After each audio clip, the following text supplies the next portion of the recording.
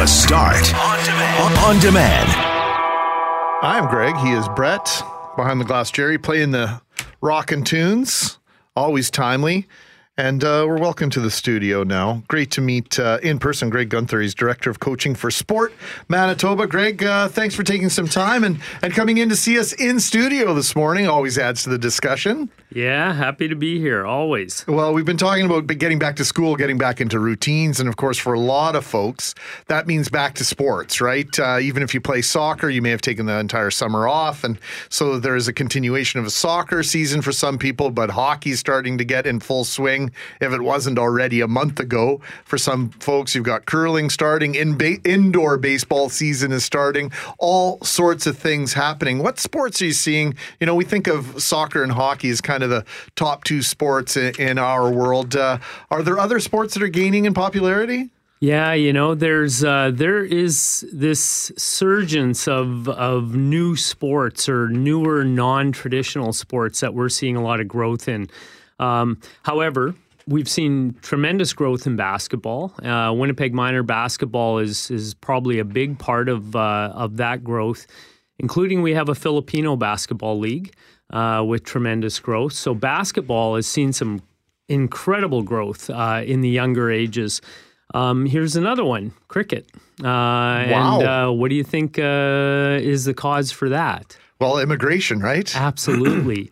And so there's a tremendous community of dedicated volunteers that put a lot of time and effort into creating opportunities in the game of cricket.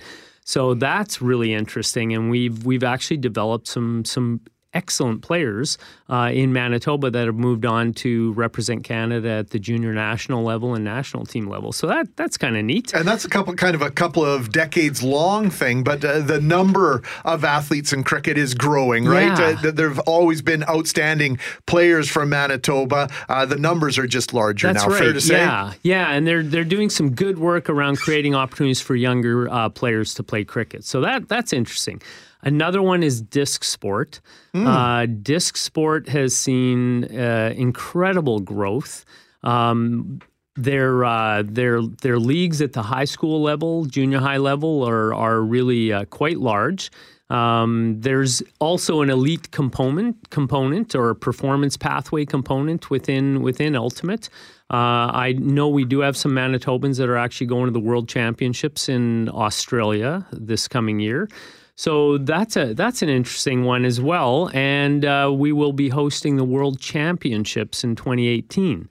I believe it's the Masters category that we'll be hosting, and they're anticipating 150 teams from countries all over the world. So that's really another kind of out-of-the-box, non-traditional sport, but I will say it's almost starting to fall into the traditional category because of its continued growth.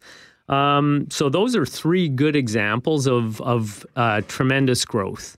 Are there any sports that maybe are starting to decline or that you're surprised to see that they're maybe not as popular as they once were? Yeah, not as much decline as kind of tapering off. You would think with the advent of women's hockey that would have affected ringette negatively, but it actually hasn't. It's just ringette's kind of leveled off, and there's still a tremendous number of girls that are playing ringette, but now we're maybe seeing more soccer players that might transfer into hockey in the off season, that kind of thing. So not any sport that I would say that's dying on the vine. They all tend to sort of manage, even smaller sports that are just traditionally not large. They've got that component of consistent participation that seems to be working well for them. Well, I was surprised to learn yesterday the West Kildonan Curling Club was shutting down after 98 years. And my kids are curlers and are participating, and not at the highest level yet, but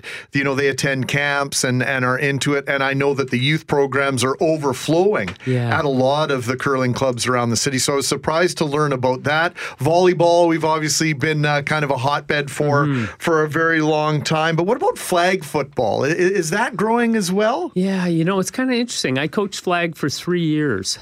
I loved coaching flag. It was just absolutely a blast. So I'm I think they've more tapered off similarly, and you're even starting to see, full contact players that will do flag in the off season as kind of preparation going into their season. But I'm not sure we're seeing like a drop necessarily in flag, but maybe again leveling off. And I do have actually some stats, so I can actually even take a quick look. Football's actually gone up in numbers. And then that would be surprising to a lot of people. Yeah. Let's talk about True Sport, because Sure. I don't want to have you here and not talk about it. Maybe just give us the 30-second elevator pitch on what it is. Well, True Sport is, I think the best way to describe it is a national movement. It's got a website called truesport.ca, so you can visit it there.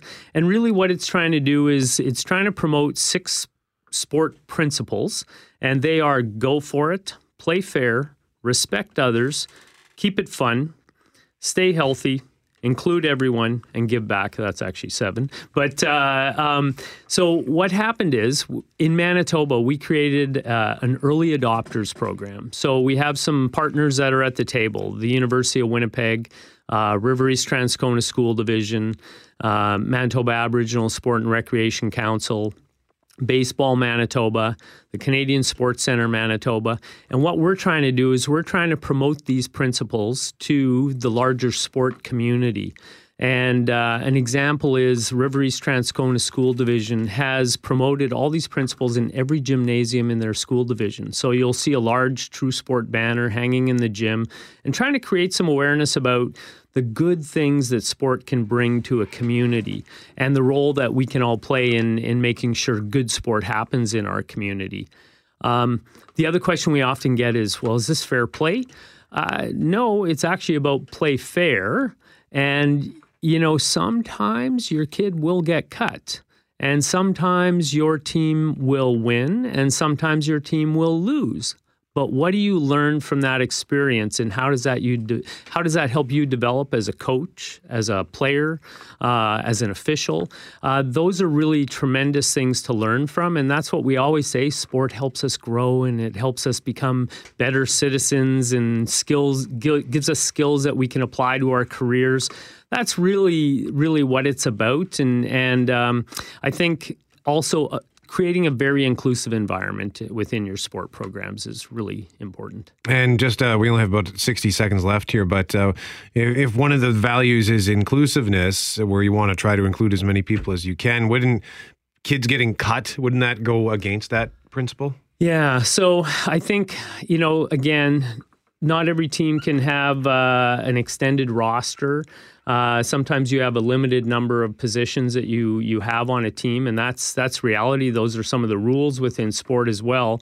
So I think you have to help athletes work through that experience. We have to do that as parents with our kids in a lot of areas in life, and I think that's where we look at what you can do in terms of helping your child go through that experience and take that and learn from it and move on to the next opportunity. Yeah, it sounds like that is genuinely the way to go, as opposed to keeping score and eliminating cuts and eliminating the hierarchy within sport, understanding that is genuinely a part of it and teaching our kids how to deal with it appropriately. Greg, great to meet you. Okay. I always love coming in, talking with you guys. We'll have you again. All right. Thanks. Guenther, Director of Coaching for Sport Manitoba, joining us live on 680 CJOB. The Start on Demand is available on Apple Podcasts, Google Podcasts, and anywhere you find your favorite podcasts.